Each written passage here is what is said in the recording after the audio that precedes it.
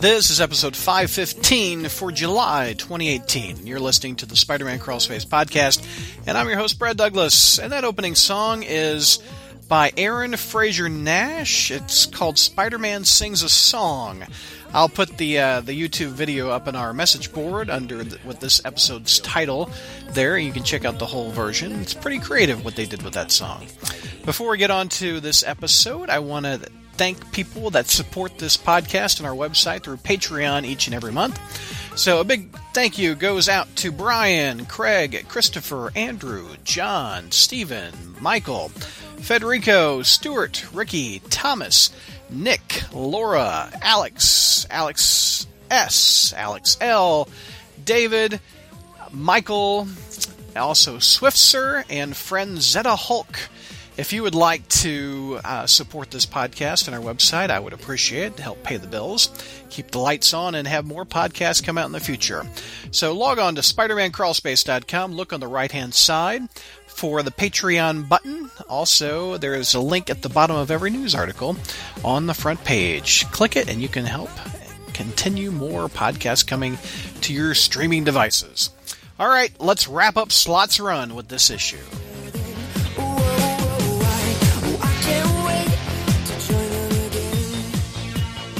Hey, Crawl Spacers, welcome to our review show. Let's introduce the panel. We've got Zach. What's going on, Zach? What up, what up, what up? What up? Are you ready for a new number one? The fifth time, man. Fifth time's the charm, sir. The charm. And how much? Count them. Count them. 1, 2, 3, 4, 5. 2. We gotta know it. 5. As we often do, we're streaming on Netflix, and Vinkman, who's watching us live, says just wind Zach up and watch him go. Very true.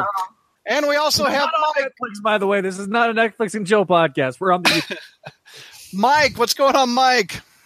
Well, I am looking forward to this evening and listening to all of the thoughts about, because we have two very different issues to talk about. Yes, we do. Yeah, very night and day in some cases, I'm sure. Yeah. Well, hey, glad to be on again. So. And to clarify, SymbioBro says we're streaming on Netflix. No, we're not streaming on Netflix. You said that. No, I didn't. Did I say that? You did. You said that. I said that. I meant YouTube. We're streaming on Netflix. Wow. This is Patreon members. You're doing a good job. If we're on thanks. Hopefully nobody's chilling, or maybe they are. I don't know. Yeah. And we have JR. JR likes to chill on Netflix. What's going on, JR? The last time JR was chilling was to late 90s music, boys and girls. Was it Kiss from a Rose by Sia? Oh, Lord. Oh, man. Wow. It wasn't Runaway Train, was it? That's funny. Boy, the YouTube chat is going nuts, and I said we're streaming on Netflix. That's hysterical. We have Ashley. What's going on, Ashley? We haven't had you on in a while. Welcome. I know. It's good to be back. I'm glad my schedule finally worked out again, and I stopped being randomly sick. Yes. But yes, I feel like I aged after reading issue 800. And I hate that I missed the chance to commiserate with everyone about it. Quick, what did you think of 800? It's all over the place. God, it's stressful. It's just, I think some of the ideas are fun, but just how we get there, it's so fast. It was just this frantic breakneck pace, and everything felt like really corny because it had to be shoehorned in. Just, I think the moment that stood out to me the most was little baby Normie turning against Norman, being like, "Oh no, you tried to kill my mom. You're a bad guy." And Spider-Man tried to save her. I'm going to help Spider-Man. Like, in one panel. I'm like, oh my God. I'm getting whiplash. No, Grandpa, we can't have that anymore. I'm having Muppet Baby flashbacks now. I'm going to wake up hearing that. And on the panel, we also have Peter, a.k.a. Chi-Town. What's going on, Chi-Town? Not much, guys. Welcome back, sir. And I have something to show you. Oh. For those audio listeners, he's showing us a Nick Spencer signed Amazing Spider-Man #1 with a Mark Brooks cover. Nice. Was that regular priced at the shop, or was that? Yeah. Oh, wow. That's really nice. That's cool. No. Cool. No, And- not regular price. By regular price, I mean $50. Oh, Oh, woo.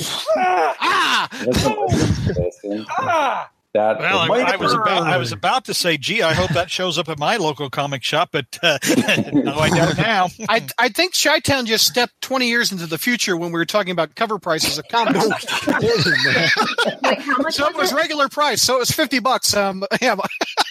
Yeah, probably thanks, more now since inflation. it's got the autograph signature on it. But We also have Dark Mark's in the house. What's going on, sir? Hey, how's it going? Welcome back. I'm I gonna think drop last out in a time- minute and come back in again. I think I got my camera fixed.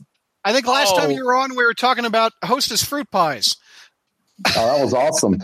That was a I think fun I still have that box of Twinkies that I use as a prop. Dude, it'll survive the apocalypse. I mean, that and spam.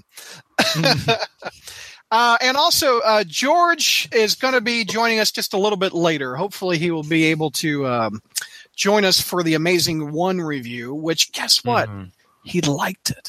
I know. Ooh, he liked it a lot. Spoiler alert! Oh, you you just did. gave out a spoiler. boy. Spoiler alert. I'm so sorry. Way to bury the lead. Bury this. All right. Okay. So for ASM number 801, Ashley is going to tackle this. And ASM volume 1, 2, 3, 4, 5, number 1, Mike is going to review that one. Before we get to the reviews, I want to read some iTunes reviews. We've got a lot of them since we last read them. Let's see. Our first one is from... Let me expand this window a little bit more.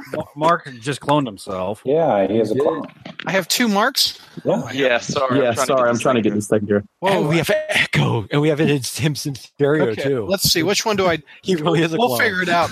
Okay, the That review... mark or that mark? All right, we got to fix. We have 1 mark now. 5 volumes, 1 mark. Okay, iTunes reviews. It's a pile of flour here. I don't know what happened. And you can bite me down there, Mark. You can bite me down. Yeah, clones are gone. Okay. Triggered. The Crow Joe 111 posted this on June 9th, 2018. The Crawl Space is a pleasure to listen to every month, from reviews of monthly comics to being transported back in time to relive comics from a past month you were exposed to. Many facets of the wall crawler. The panel of podcasters are of different ages and backgrounds, so you do get a good perspective of the hero. The podcast sounds like a conversation among passionate friends, and it is enjoyable to listen to a pod that does not sound scripted and patched together. This is not scripted and patched together. We are live. We call this live to tape. Better or worse? Live to tape Yeah, is what this okay, is right. called in broadcasting. Okay, let's see. Bulls on Parade 45 is the handle for this one. Posted June 25th, 2018. Subject, Crawl Space's amazing, spectacular, avenging, and web of. 5 out of 5.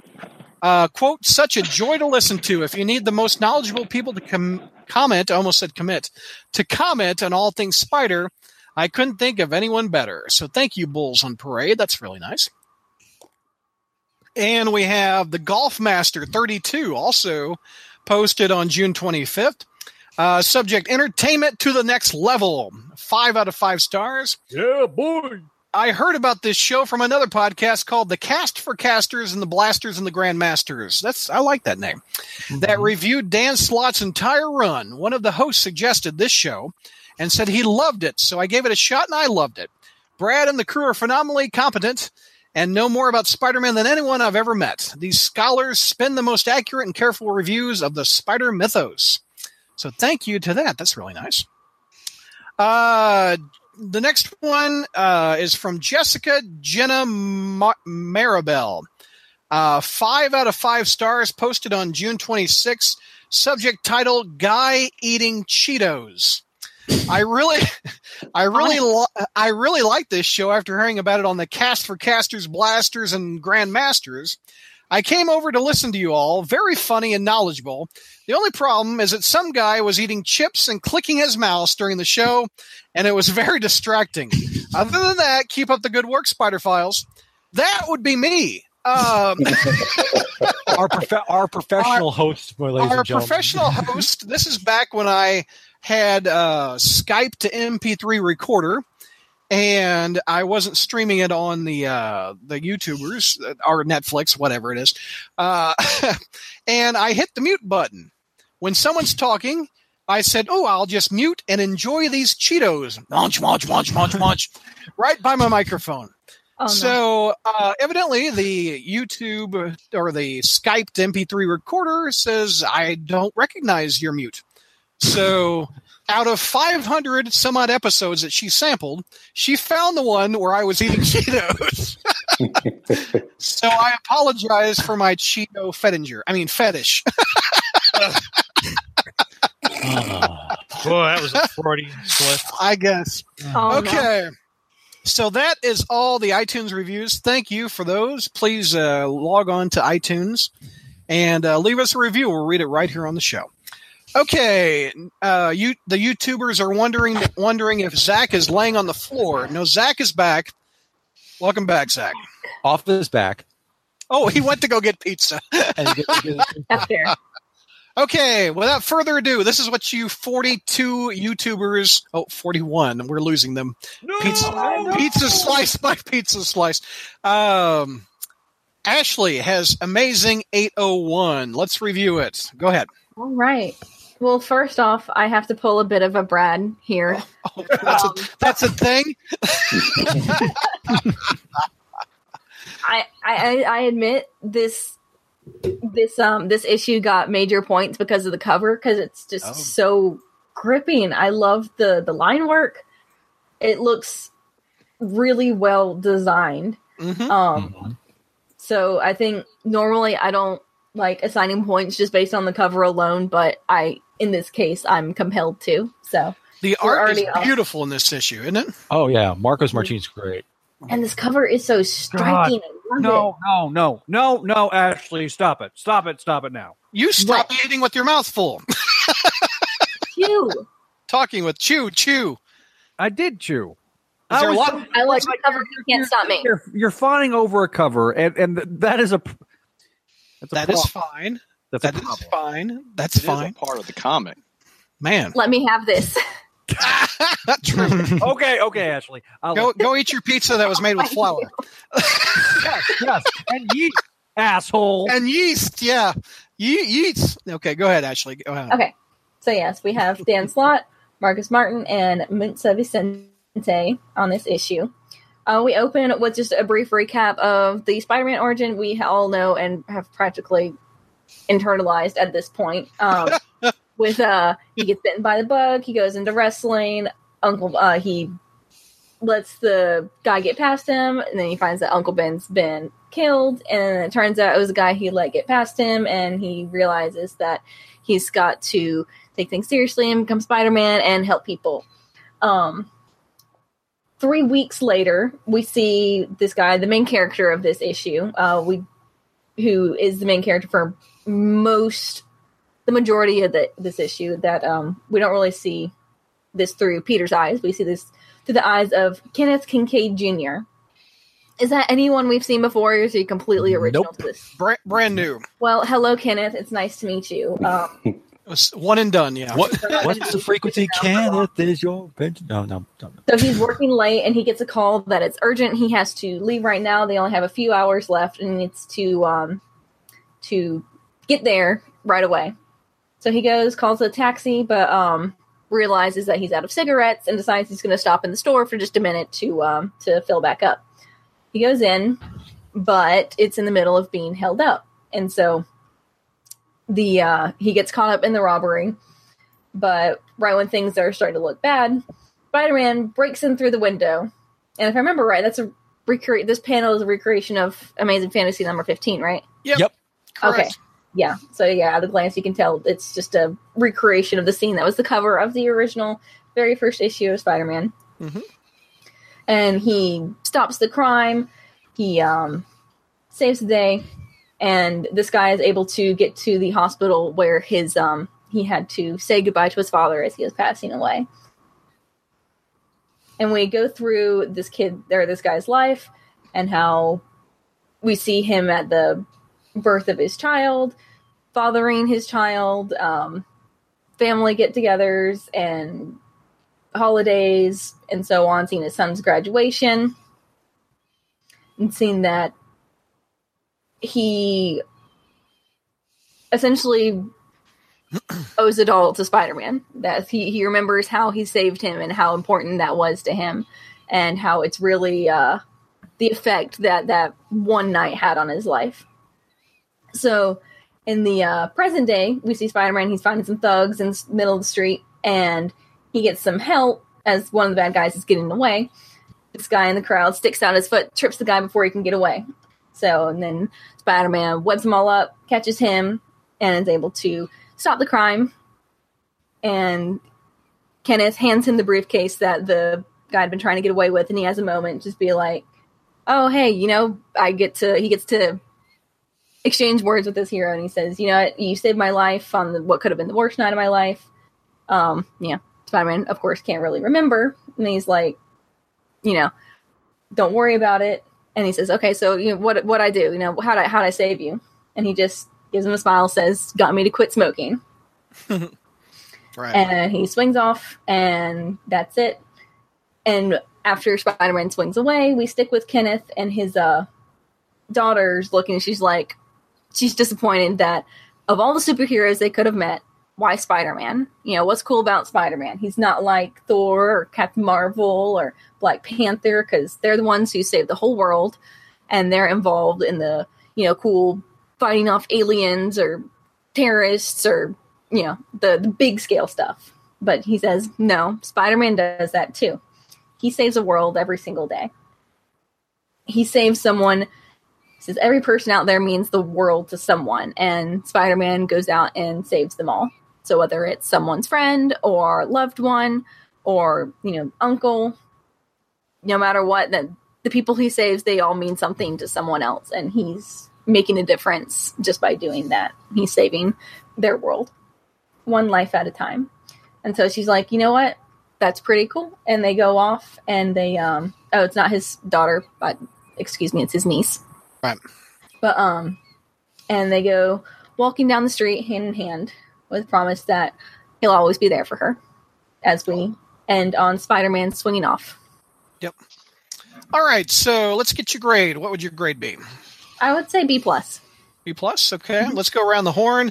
Chi-Town, what's your grade on this one? About a C+. C+. JR. Yeah, I gave it a C.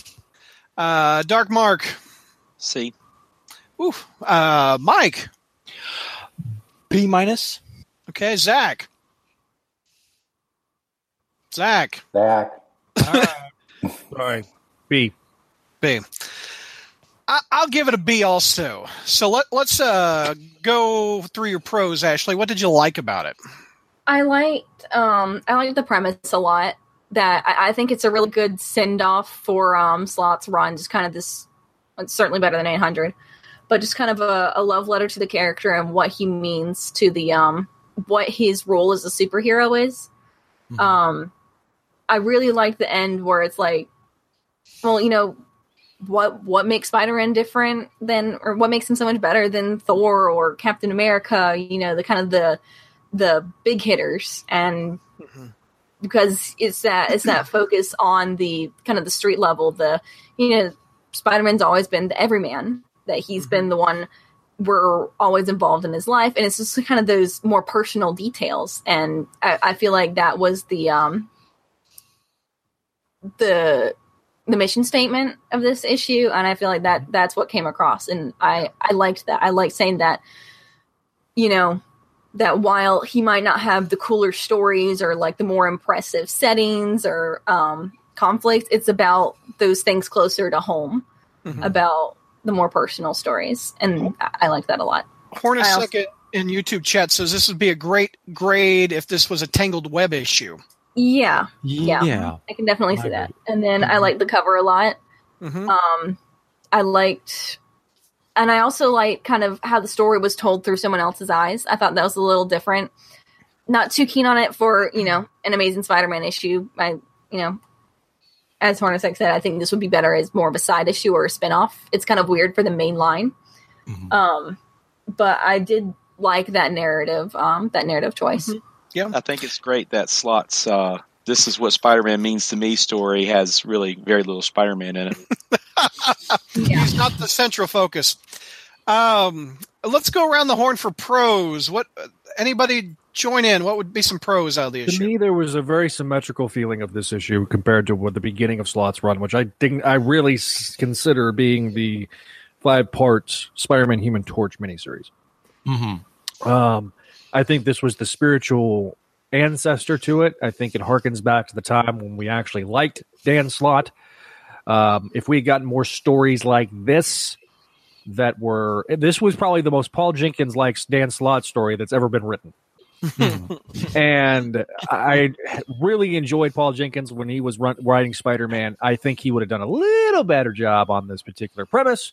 However, I do have to give the devil his due. Nah. I see what you did there. That was not intentional, but I do have to. Zach and I gave it higher grades than most. I think JR gave it like a C, right? Yeah, I gave it a C. What was a pro out of you? What did you like about it? About the only thing I really liked out of it was just like the way Marcos Martin did almost a Ditko-esque Spider-Man in the first few pages. I thought that was particularly with the timing as well. Which I'm sure this was done weeks ago or months ago or whatever, but it turns out to be a nice little tribute to the man around the time of his death. So that was probably my primary pro. Actually, my only pro. Yeah, I mean, I think it's appropriate that this actually, interesting enough, was kind of a flashback. It could just in part to Spider-Man's early days, because Martin really kind of emulates Ditko a lot in this, and not just because of the pose thing where he smashed into the window, but it's also the fact that I like how the origin is recapped, interesting enough, through Peter's perspective. Like it's everything is like first person view thing. Like although the rest of the issue isn't taken from Peter's point of view, interesting enough. But this was a cute issue. I mean, or a nice issue essentially. It wasn't. I mean, and although I think some people would argue that, well, superheroes save people. What makes that special? I think it's because also the fact that we had that introduction, little prologue of recapping the origin of where Spider-Man didn't save an uncle, and now he's kind of burdened to basically save like another person's loved one, especially this guy's an uncle, one step at a time. So it's kind of a reminder that how this guy says, well, Spider-Man saves everybody, but we have to remember the people that are closest to Spider-Man, he can't really save, if that makes sense. Like he's there's quite a few times that's happened where there's people that he's, it's everyone else's, world, if you will, that he's able to help out. But when it comes to his own, he sacrifices his own family to save others, I guess. Right. Yeah. And so that was kind of the undercurrent there, which I think that the thing about this issue that is interesting is that it is a character study of Spider-Man without Spider-Man being the driving force behind the plot. There is a depth to this issue that I don't think has existed in Dan Slott's run for the most part. I think it was always the end of the world, bombastic, big bang explosions. Yeah. Saturday morning cartoon, if you will. Yeah. Almost. And this was the antithesis of that. Yeah. So I feel like his run would have been better regarded amongst this group if it had been a little more character driven and character study and character focused. Because quite frankly, this is the exact opposite of what we got with if you just read this issue of Dan Slott's run and did nothing else, it's the tale of two writers. Yeah. And I think that's very, very strange how that's how he decides to end his run. One that is unlike his run. Yeah. The one I had some flashbacks of the kid who collected Spider-Man by Roger Stern in the 80s. That story wasn't about Spider-Man. That was about that kid that collected Spider-Man. And that took place during Amazing, and it's considered one of the best Spider-Man stories of all time. I think this was Slott. Yeah, I think Slott was trying to go for that type of story. Is what I'm not going to get cons yet. We haven't got all the pros out of the way yet. Let's Chi-Town, what's some pros out of you? This is a story about what Spider-Man means to other people without Spider-Man being in the book, which is nice. But I think we've seen that a couple of times. That's why I gave it like a C. It was a good tale, but I wanted to see more of what Dan thought at the end. So, for 800, that was his big bang. But this is like a small firecracker compared to what 800 was. And I was expecting more, something like an epilogue to 800. But this was just, what Spider-Man means to people, which is great. But I was expecting more. That's why I gave it. I say as a transition issue, it does work for the sense that there's not a. It's kind of a breather. Yeah, because I think if he had dwelled on everything that 800 had, I think it would have it could have hampered Spencer coming in. I think that having this issue kind of gives it a sort of a clean break for Spencer to take the baton and just be able to build his world. Mm-hmm. So honestly, I think if we just dragged out 800 anymore, it wouldn't have any charm at all. I think that's a pro that it didn't really try and cap off anything there. I think it's actually works in its favor that it's kind of a spin-off standalone without anything to do with that part of the story. I agree with Ashley. I think it supports that 800 happened, and we're not going to dwell on it, and we're going to move the F on. We haven't heard from Mark's pros. Mark, what was your biggest pro? What was your grade again, Mark? A C. C. So you thought it was an average book. What did you like about it? The only thing I really liked about it was that first-person perspective of the origin. The rest of it just kind of left me blah. The line that I really liked is that Spider-Man saves everybody's uncle, or it saves somebody's uncle or somebody. I thought that line was nice. Mm-hmm. It was a nice line. I thought it was a very nice line, and that if I wasn't so jaded, I would have shed a little tear on that one. But I just went through 10 years of Slott, so I'm not going to cry.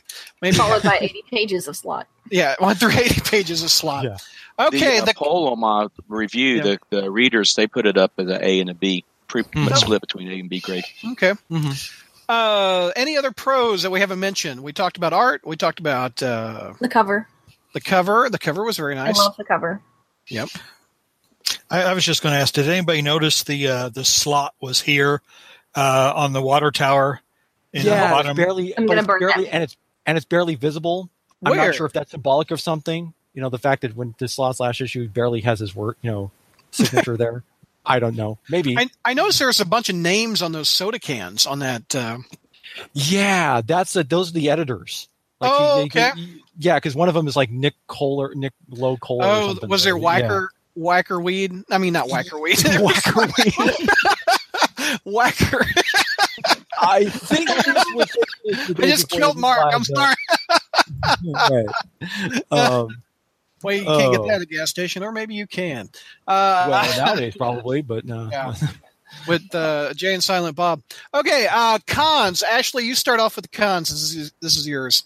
Well, what I like most about the book is that's the most ironic, and that's why what I didn't like as well, that it feels so tone deaf, and it's unfortunate that this is a great embodiment of like, hey, here's what really singles out Spider-Man and makes him unique, this kind of personal, down-to-earth at-home connection. But I feel like what everything Slott tried to do with the character was this big picture, as Zach was saying, the end of the world scenarios, and just a bunch of stuff happening, these crazy twists, and big stakes, but no actual personal connection to what's happening, and no investment. The characters did not really have any investment in these events that were happening. Mm-hmm. So it just falls a little flat when your statement is that like, oh, this is what's so great about Spider-Man, when that's not what we saw these past 10 years. Yep. So that was really unfortunate. I think the last 10 years we saw Spider-Man that can't do much and needs help at every turn. Is that what we saw? And I think that's what we saw. and who was just completely not a responsible person. Is kind of a douche. Excuse me. Yep. But No, he was. He was a jackass. Let's call a spade. Not responsible for his actions. No. Yeah. Consequence-free Spider-Man. I hated it. I hated seeing this character that I love for their moral upstandingness and kind of this personal code that they hold themselves accountable to. Just sweating by like, wah, wah. Hornacek in the YouTube chat has a good point. Slott's last issue had no Peter Parker in it. Right. But interesting enough, even in the last issue, Spider-Man technically gets saved by someone else. And it's some guy that we've never actually met before. Well, no, he does. Well, he helps him stop the bad guy. That is true. Yeah, that's different than being saved. But what, Ashley? One thing I do like that I think Slott was trying to do, and that I think he did well, was showing this, building this network of support that Spider-Man has, and just how the people around him can be so involved. You know, it definitely fell flat sometimes, and there was not a lot of personal, you couldn't really get invested in it, but I like the idea that, you know, he's, you know, no man's an island, that Spider-Man really relies on the people around him to kind of be his heroes. Mm-hmm. So that's just something I was reflecting on. Yeah. I agree with Mike's comment. That was what took it down for me from an A. Is one of my biggest complaints over the last 10 years is Spider-Man can't do anything by himself. And the hero of the story, which is what's his name? He's got the same frequency. Kenneth Cole. No, not Kenneth Kincaid. What's the name of the Cole guy? That's a clothing designer. No. The guy that's the Shocker knockoff that the Slott. Oh, Clayton Cole. Clayton Cole. That's what I was thinking of. Yeah. We'll never see him again. Anyway. You can only hope, right? Anyway, one of my biggest complaints is how Spider-Man is always rescued, always needing help, always needing this and that. And even in his last story, Slott had that happen. So that took it down a little bit for me. Spider-Man wasn't the main focus. I'm going to disagree, because it's not a superhero. It's not the Avengers. It's not Clash. It's not the Prowler. It's not somebody that every day could save Spider-Man. It's the average Joe Q public. It could be you. It could be me that sticks the foot out and trips the guy. I do like the fact that he did bring the Mr. Negative's gang as like that. That was fun. That's kind of cool, and that's very symmetrical to the beginning of his Brand New Day run. Yeah. But yeah, I kind of disagree on that notion that basically very rarely does the John Q public get to return the favor for Spider-Man. I'll give you that. But the theory of someone else helping hate him too. But the complaint is that someone has to save him. Yeah, is my complaint. I just think this is just a smidge different. I understand your complaint. I think this is just slightly different. Yeah. Oh, by the way, nobody's mentioned it, but Marcos Martin is just awesome. Just great. Beautiful. Oh, he is. In the YouTube chat, I like that. Oh, it's scrolling down. Let me see. 227060 says, I want to see Clash again so that Shriek and the Hypno Hustler can kill him. That was pretty good, sir. I like that. Let's see. Cons. Go ahead, Mike. Sounds like you got one. I think as everybody kind of agrees that this it felt like it was like that feels more like a backup issue, and it felt like more like or an untold Tangled thing. Webs. This kind of in that same vein, I think he definitely could have trimmed that in that regard, because this did felt like this felt like you were reading this. It felt like this was something that he probably had planned for like a backup in like an annual or something, but then he figured, I'll just use this in my last issue. I think he wrote this last issue years ago. Oh, I think so too. I think I kind of get that. I kind of get the vibe from the thing like this, but I agree with your comment about how it feels padded, but I think he padded it for that Marcos Martin art. Sure, I mean because that's the big selling point in this. Yeah, and I think part of it is that I think the thing is, and I don't want to say it's I kind of hate to say it's like kind of predictable. Like you could see where the pattern of the story goes. Oh, Spider-Man saved someone at the beginning of his career, and then someone comes upon and helps him, out years later. I mean, you kind of saw where that was going. I mean, but even if it is like, it's not terrible, but it's one of those things where it was kind of an obvious like direction he was taking this thing. Oh, go ahead. I just think it was just as a final story, it just kind of felt, and it just kind of felt like, it's nice, but it's not like it's something that you could have stuck in the back of an issue of like as an epilogue of some other bigger issue or something. 227 on YouTube chat. By the way, you need a better handle, sir. No he says 801 was one of Slott's earliest high school notebook entries. Maybe that's funny. JR, let's hear some cons out of you. What didn't you like? You gave it a C. You said it was an average book. Yeah, when I first read it, I thought, boy, I've seen this before. I think I saw a lot of this during Paul Jenkins' run. Just this type of story, someone else's perspective on Spider-Man. And I really thought that 801 was going to be more of an epilogue to Slott's run. I can't say a whole lot more different than Chi-Town already did. I thought maybe if it was going to be like an epilogue with, Peter at Flash's grave or maybe, if we want to, seeing Spider-Man as a hero through Flash's eyes, how Flash perceives Spider-Man through the years or something like that. But I thought it was going to be a true epilogue, What would an epilogue of 10 years be? Because it was all over the place. Well, it would be an epilogue more to the last story. I mean, he killed off. He killed off virtually the oldest supporting character in Spider-Man. And then it just he'll get better. And then and there's nothing said. It just seemed like it would have more of an impact if he was going to do something that momentous. He would have something more to say. And instead, like I said, we get what seems like an inventory issue or something of that nature. So it was very dissatisfying, really. Maybe a reading of the will of Flash Thompson, or Flash Thompson left a story about how Spider-Man changed him, or something like that. Oh, yeah. Yeah, it could have been something like that, but this, like I said, this just felt so generic. Yeah. It really was kind of a blah ending to a 10-year run. Yeah. Chi-Town has a guest. Who's just visited you? That's my dog. She gets scared when fireworks are going off. They're still going off? Still fireworks. Yeah, there's teenagers out there. What's your dog's name? Zoe. There you go. Zoe. Cool. Con Chi-Town. What was your con? This story, like I said, was what Spider-Man means to people.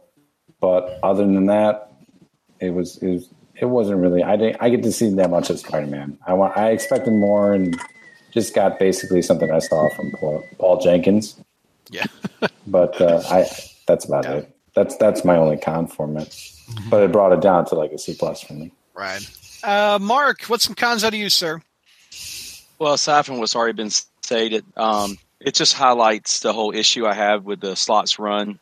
He can write a neighborhood Spider-Man, but he chose not to for 10 years. So for his, his exit run, he throws, a little one out there. It just kind of, I'm just ready for him to be done. And it's like an extra issue that makes me have to wait before the next guy comes on. Has anybody read Peter David's last issue of Hulk? Nope. No.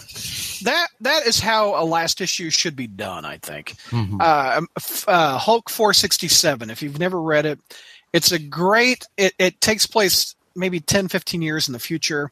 It's told through an old Rick Jones, and the Hulk, it is one of the best endings of a long-term run I've ever read. So 4661 or 467. 7. Incredible Hulk 467 is probably my top 3 Hulk comics of all time. I love that issue. Spider-Girl the End's kind of very similar to that too. Yeah. You didn't mention, Brad, who was interviewing Rick Jones for that story, though. Oh, I apologize. It's Peter Parker. There you go. Oh. Peter Parker with the Daily Bugle is interviewing Rick Jones about the Hulk. Yeah, that's very cool. JR, it sounds like you've read it. Did you like that Cap on? I don't remember much about it, to be honest. I remember reading it because my brother bought it. My brother had it. Mm-hmm. My brother was a big Hulk fan, but I just don't remember any more than a bearded Rick Jones sitting, in a chair beginning to start to tell the story, and he says something about, what's your name, Parker, was it, or something like that, and that's about all I remember. It is, Peter. It's Spider-Man related. There you go. Maybe that's why I liked it. Hulk and Spider-Man together. Zach, what is going on? I've got two of you in the chat. I've got one. Oh, he's a clone, Brad. I've got a clone of Zach. Well, there's a reason for that. I had to go pick. I'm committed to your show, Douglas. What do you do? You're driving now. What's going on? I gotta go pick up my roommate. Oh, okay. Okay. You just got off work. Yeah, so I hear the car noise. Now I hear the car noise. I hear the car noise. That's funny. So he was eating pizza. Now he's driving. Zach is a multitasker if I've ever heard. This is guerrilla podcasting at its vlogging, finest, is Zach. what this is. Yeah, that's funny. All right, let's see here. We've got. Let's take some. We'll read some comments from the YouTubers about 801 that you'd like read, or questions towards us about 801 before we move on to issue 1, volume 1, 2, 3, 4, 5. Mm-hmm. One thing before we get to that, I wanted to ask your opinions. Dan Slott had a goodbye essay at the very beginning, and one thing that stood out to me was his opening line. Since I was 8 years old, writing Spider-Man has been my dream job. Why would I ever let it go? He doesn't answer that question. Interestingly enough, I think if you go back down a few sentences, I don't know if he says. I mean, but if you, I know you probably got it. I've got it right in front of me. What paragraph? Okay, so I think when he's talking to somebody at the convention or some convention, they said that yours, as some fan told him, that yours is before he was announcing that he was about to leave. He says, so one of the fans says, yours is the only Spider-Man I know. And now he was kind of taken aback by that. Mm-hmm. And I was thinking, when I read that, I'm wondering if Slott, when he heard that, kind of maybe realized, maybe I've been on this book too long. No, I didn't. I don't know. I didn't gather that at all. That doesn't seem like a very Slott thing to. But I know, but it just kind of seems like when you hear somebody like he's been on this book for 10 years, and you get people coming to you as like, this is the only Spider-Man, I'm familiar with, or that I've ever read or know, and stuff like that. And he was kind of felt uncomfortable about that. I don't know if that's something that kind of, he's probably thinking, well, there's other people who've written this Spider-Man besides me, kind of thing. And the fact that he's Mike, if you had your dream job, would you ever give it up? Ooh, yeah, but that's the thing. Would you forego a paycheck of your favorite job so the next guy could have it? I don't think that's realistic. Yeah, I know. I see what you mean. But this is serialized storytelling, Brad. I think at a certain point you've got to pass the baton off. Mm-hmm. And I think that outside forces probably forced him to pass that baton on sooner than he wanted to, because I think he really wanted to beat out Bendis. I think so too. I think that he didn't. I think he thought, I'm not going to beat Brian because Brian's never going to stop writing Miles. So I'm just going to give it up. Now that he's done it, and right around the time that he announces that he's giving it up, what does Bendis do? He quits. DC. Yeah, so, he goes to write Superman. I just think that with Slott doing, and look, clearly he was running out of steam. Oh, yes. yeah. Talked about this. Volume 4, number 1. Yeah. I mean, this last volume was very, very just. It was a slog to get through. I don't think that he was terribly passionate about the character necessarily at that point. I think that it reflected in the storytelling, because I think that that it was so off kilter that it speaks volumes to me that he's both writing a Fantastic Four book and Iron Man at the same time, considering he's been writing Iron Man for the last 3 years. Yeah, I don't believe that whole he didn't know Bendis was leaving. I think he's off the book. This is a good chance to move him on. Yeah. It's too rushed at the end for somebody to know 801's my end. Yeah. He had plenty of time to set things up, but all of a sudden at the end, it's like, I got to get out of here. Right. I don't know. Spencer does a pretty good job of cleaning house in one issue. I'll tell you right now. Yeah. Well, the other thing is too is like I'm kind of the firm believer. I mean, going back to your question, Brad, about if you had your dream job, would you give it up? I'm the firm believer that it's better to quit on a high note than rather just basically just kind of keep on going, drag, going back to an old thing about Seinfeld, for example. I mean, one time that was more like at one time that was the popular thing, and then Seinfeld just upped and quit like after 9 seasons or whatever, because he figured that's enough. If you do any more and you keep going, then after a while, people, it's going to get stale. And whether or not Slott realized that or not, it's definitely the fact that he was on this Spider-Man for so long, and well, technically he's not actually leaving. If you hear the Spider-Geddon rumors that he's still going to be involved in that somehow, there comes a point where you have to kind of like, even if it is something you supposedly like doing, you got to kind of like move on to some other things. I mean, it's not like he's quitting comics; it's more like he's just tackle some other subjects and everything. You got to like 10 years again is too. I mean, even with Claremont and X-Men, 17 years, for instance, that seemed like after a while, from people my kind of run out of understanding, gas. Chris Claremont was fired. Peter David was fired. Yeah, I think the trend is that Dan Slott was fired. Or I mean, I don't think long-term writers hold the job for that long in comics willingly. Right. Well, Bendis even kind of almost. I mean, if you read Ultimate Spider-Man, people have argued that I know some people would say that Ultimate Spider-Man was never good. So a certain person who will like on this podcast,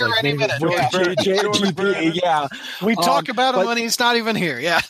No. Sorry, George. You'll definitely hear this later, but no, I mean, people would argue that just Ultimate Spider-Man started out great, but then as it went on, it just started going.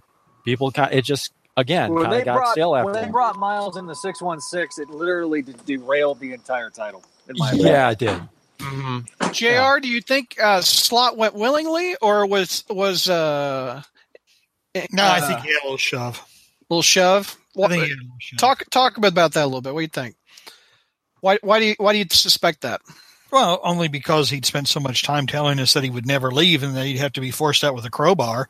I just don't see him. I mean, because sometimes though, if you stay at one job a long time, I think there does come a point in time where you say, you know what, maybe I've done all I can do here. But usually that comes to you gradually. And, he was pretty adamant about saying he was never going to leave. So, I can imagine Cebulski with a crowbar. There we go. Yeah. So, I mean, he was pretty adamant he wasn't going to leave. The fact that he kind of implied, and maybe I was reading this wrong, that he implied that he kind of jammed Norman Osborn and Carnage together because he wanted to use both of them. But hadn't been able to, and then he crammed them together to get them to use them both before he left.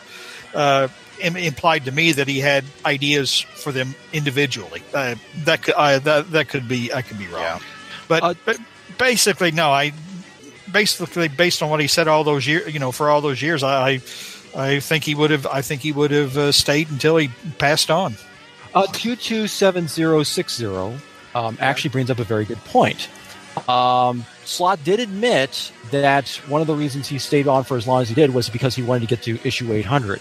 Because you remember, there was that one interview he gave a while back when it was down to his quit. He says, "Well, I wanted to, wanted to reach to this milestone, and then this milestone, and this one, and everything like this." So, and I'm wondering if that kind of maybe reflected in his work, because after Superior Spider-Man was over, and he just kept going and going and going. It's like if it was just all about just trying to reach a certain benchmark, that after a while that's just going to be like, oh, you're just going through emotions. You're not actually, you're not doing this necessarily for any kind of passionate reasons. You're just kind of doing it because, you just want to have some kind of record.